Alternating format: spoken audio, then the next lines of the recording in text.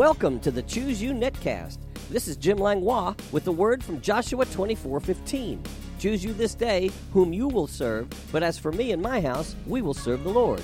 It's my prayer that this netcast will encourage and cheer you on as we join forces to draw the line in the sand, defending our faith and our households in the resurrection power of Jesus. Join me each weekday as we dig deeply into God's amazing word and bring up the rich treasures of His blessings. Are you ready? Choose you this day whom you will serve. But as for me and my house, me and my house, me and my house. I said choose you this day whom you will serve. But as for me and my house, me and my house, me and my house.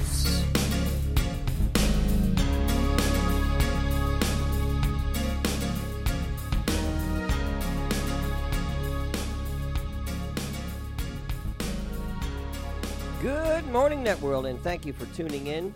We're continuing with our series titled 7 Proverbial Characters. Now, those 7 proverbial characters are as follows. First, scoffer. Second, simple. Third, fool. Fourth, feeble. Fifth, prudent. Sixth, wicked. And seventh, wise. We've already covered characters 1 through 4. But now we'll continue with proverbial character number 5, titled The Prudent. And it says in Proverbs chapter 14, verse 8, "The wisdom of the prudent is to understand his way, but the folly of fools is deceit." This word prudent means shrewd, sensible, conservative, practical, sober, careful in providing for the future, and one who receives correction. Prudent is a smart word. The prudent character understands his way by praying, learning, planning, budgeting, and timing. This is the person who counts the cost before the task is committed to. The prudent is a lover of the facts and faces them accordingly. They save money for their retirement, they don't overspend, and everything is based upon efficiency. Proverbs chapter 13, verse 16 says it this way, "Every prudent man acts with knowledge, but a fool lays open his folly." If I'm correct, at this point, there are many of us who don't want to read the rest of this devotion. Maybe we need to stop and pray right now for the prudent anointing to come upon us and help us.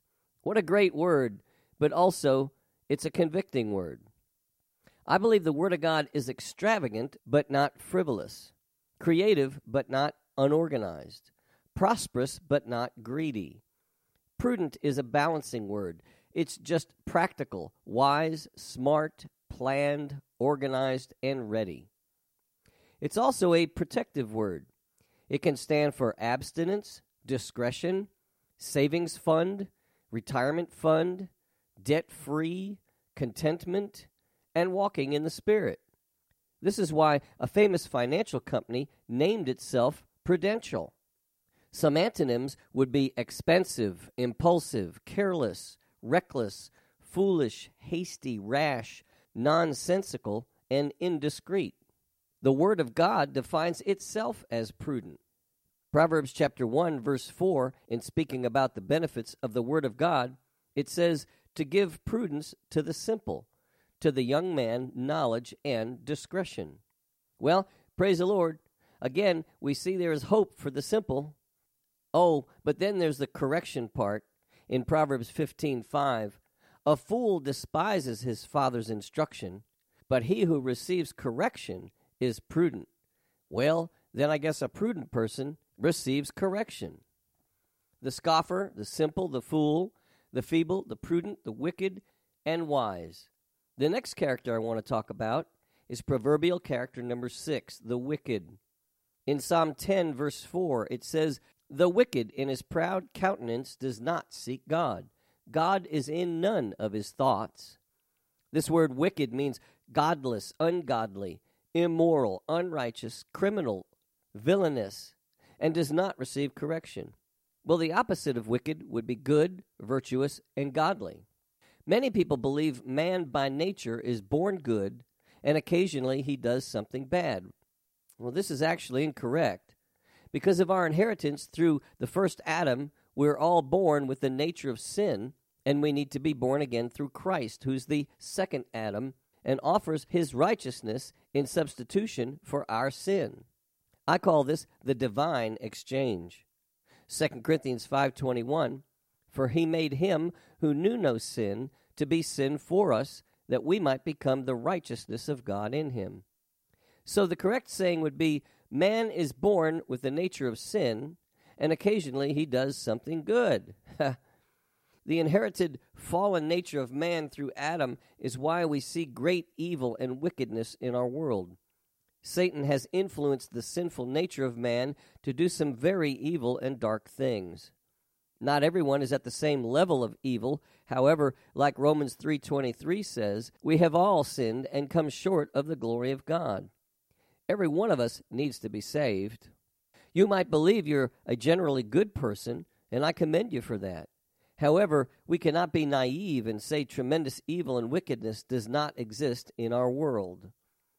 Who can fathom serial killers, pedophiles, rapists, murderers, thieves, cannibals, sex slaves, and the list goes on and on? There's a very dark world many of us never see. There are things happening in the world right now that we could never imagine, much less believe. Why? Because we live in a fallen world born with the nature of sin. There can be no forgiveness without sin, and there can be no grace without judgment. I'm so glad God sent his Son. John 3:16, for God so loved the world that he gave his only begotten Son, that whoever believes in him should not perish but have everlasting life. One thing people find difficult to discuss is the judgment of God. God's judgment is different, though. He's a righteous judge. Righteous can be defined as good, honest, fair, morally right, and justifiable. The opposite is evil and wicked. But the Lord is known by his righteous judgments. In the book of Psalms, chapter 9, verse 16, it says, the Lord is known by the judgment he executes.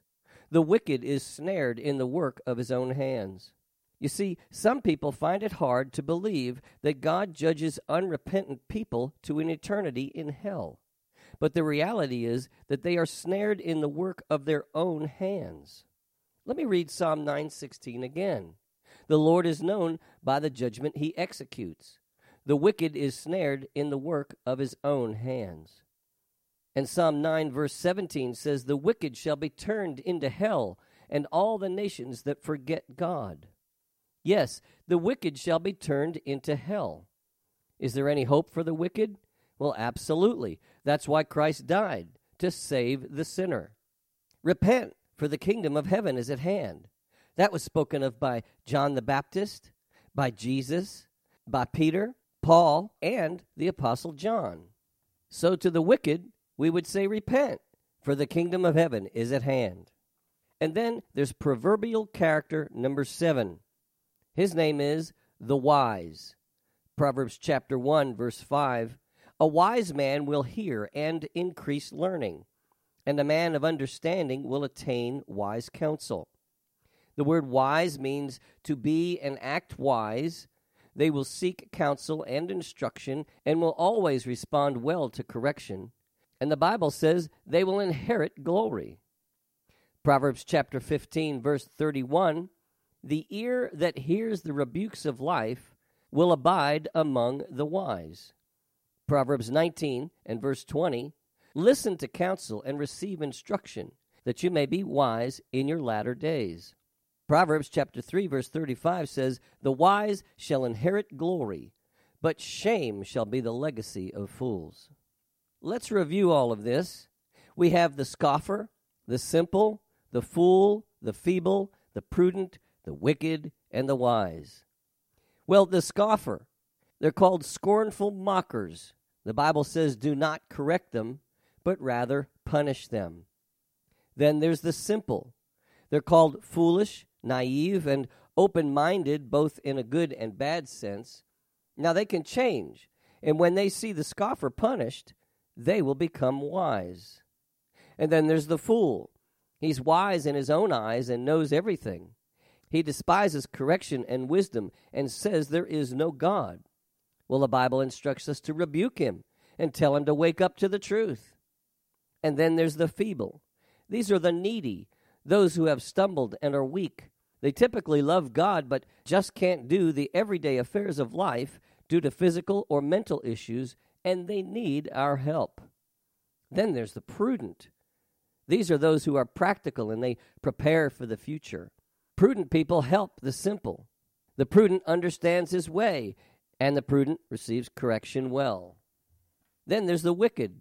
Words that express this character are the ungodly, the unrighteous, criminal, guilty, and does not receive correction. And without repentance and salvation through Christ, he's doomed to eternity in hell. But don't forget, we have all sinned and need salvation through Christ. And last but not least, there's the wise. They seek counsel and instruction and always respond well to correction, and they will inherit glory. Proverbs chapter 9, verses 10 through 12, it says, "The fear of the Lord is the beginning of wisdom, and the knowledge of the Holy One is understanding. For by me your days will be multiplied, and years of life will be added to you. If you are wise for yourself, and if you scoff, you'll bear it alone."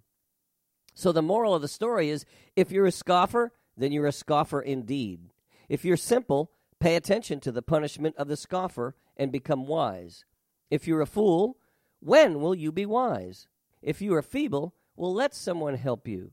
If you are prudent, your attitude and efforts will lead you the right way, and all of us who are simple should have this characteristic.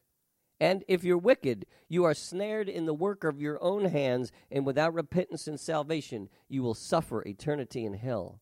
And if you're wise, you will always seek counsel and instruction and receive correction, and you shall inherit glory. Of all 7 characters, there are 2 common principles that are either received or rejected. The first is the ability to accept authority. That's very important. And the second one is the ability to accept correction. Both can only come through the fear of the Lord, which is the beginning of wisdom. Proverbs chapter 3, verse 12, "For whom the Lord loves, he corrects, just as a father the son in whom he delights." Again, if you're a scoffer, then you're a scoffer indeed. If you're simple, pay attention to the punishment of the scoffer and become wise. If you're a fool, when will you be wise? If you're feeble, let someone help you. If you're prudent, your attitude and efforts would lead you the right way. And all of us who are simple should have this characteristic. If you're wicked, you are snared in the work of your own hands, and without repentance and salvation, you will suffer eternity in hell. And if you're wise, you will always seek counsel and instruction and receive correction, and you shall inherit glory. Once again, our time is up. So tune in tomorrow, same time, same place, and same channel, and we'll begin a brand new message. I call you blessed. You have been listening to the Choose You Netcast with Jim Langlois. If you have enjoyed this program, you can find out more about Jim Langlois Ministries on the Master's House website at tmhnow.org. That's tmhnow.org. On the Media tab, you can listen to many more messages, subscribe to my daily devotional emails, and follow the link to my blog site. If you'd like to write me or become a financial partner with this ministry, my address is The Master's House, Post Office Box 1568, Mechanicsville, Virginia, 23116. That's The Master's House, Post Office Box 1568, Mechanicsville, Virginia, 23116. Online donations can also be made at tmhnow.org, and my email address is pastorjim@tmhnow.org. This is Jim Langlois saying, be blessed, you and your whole household. Until next time. Choose you this day, but that's for me and my house, me and my house, me and my house.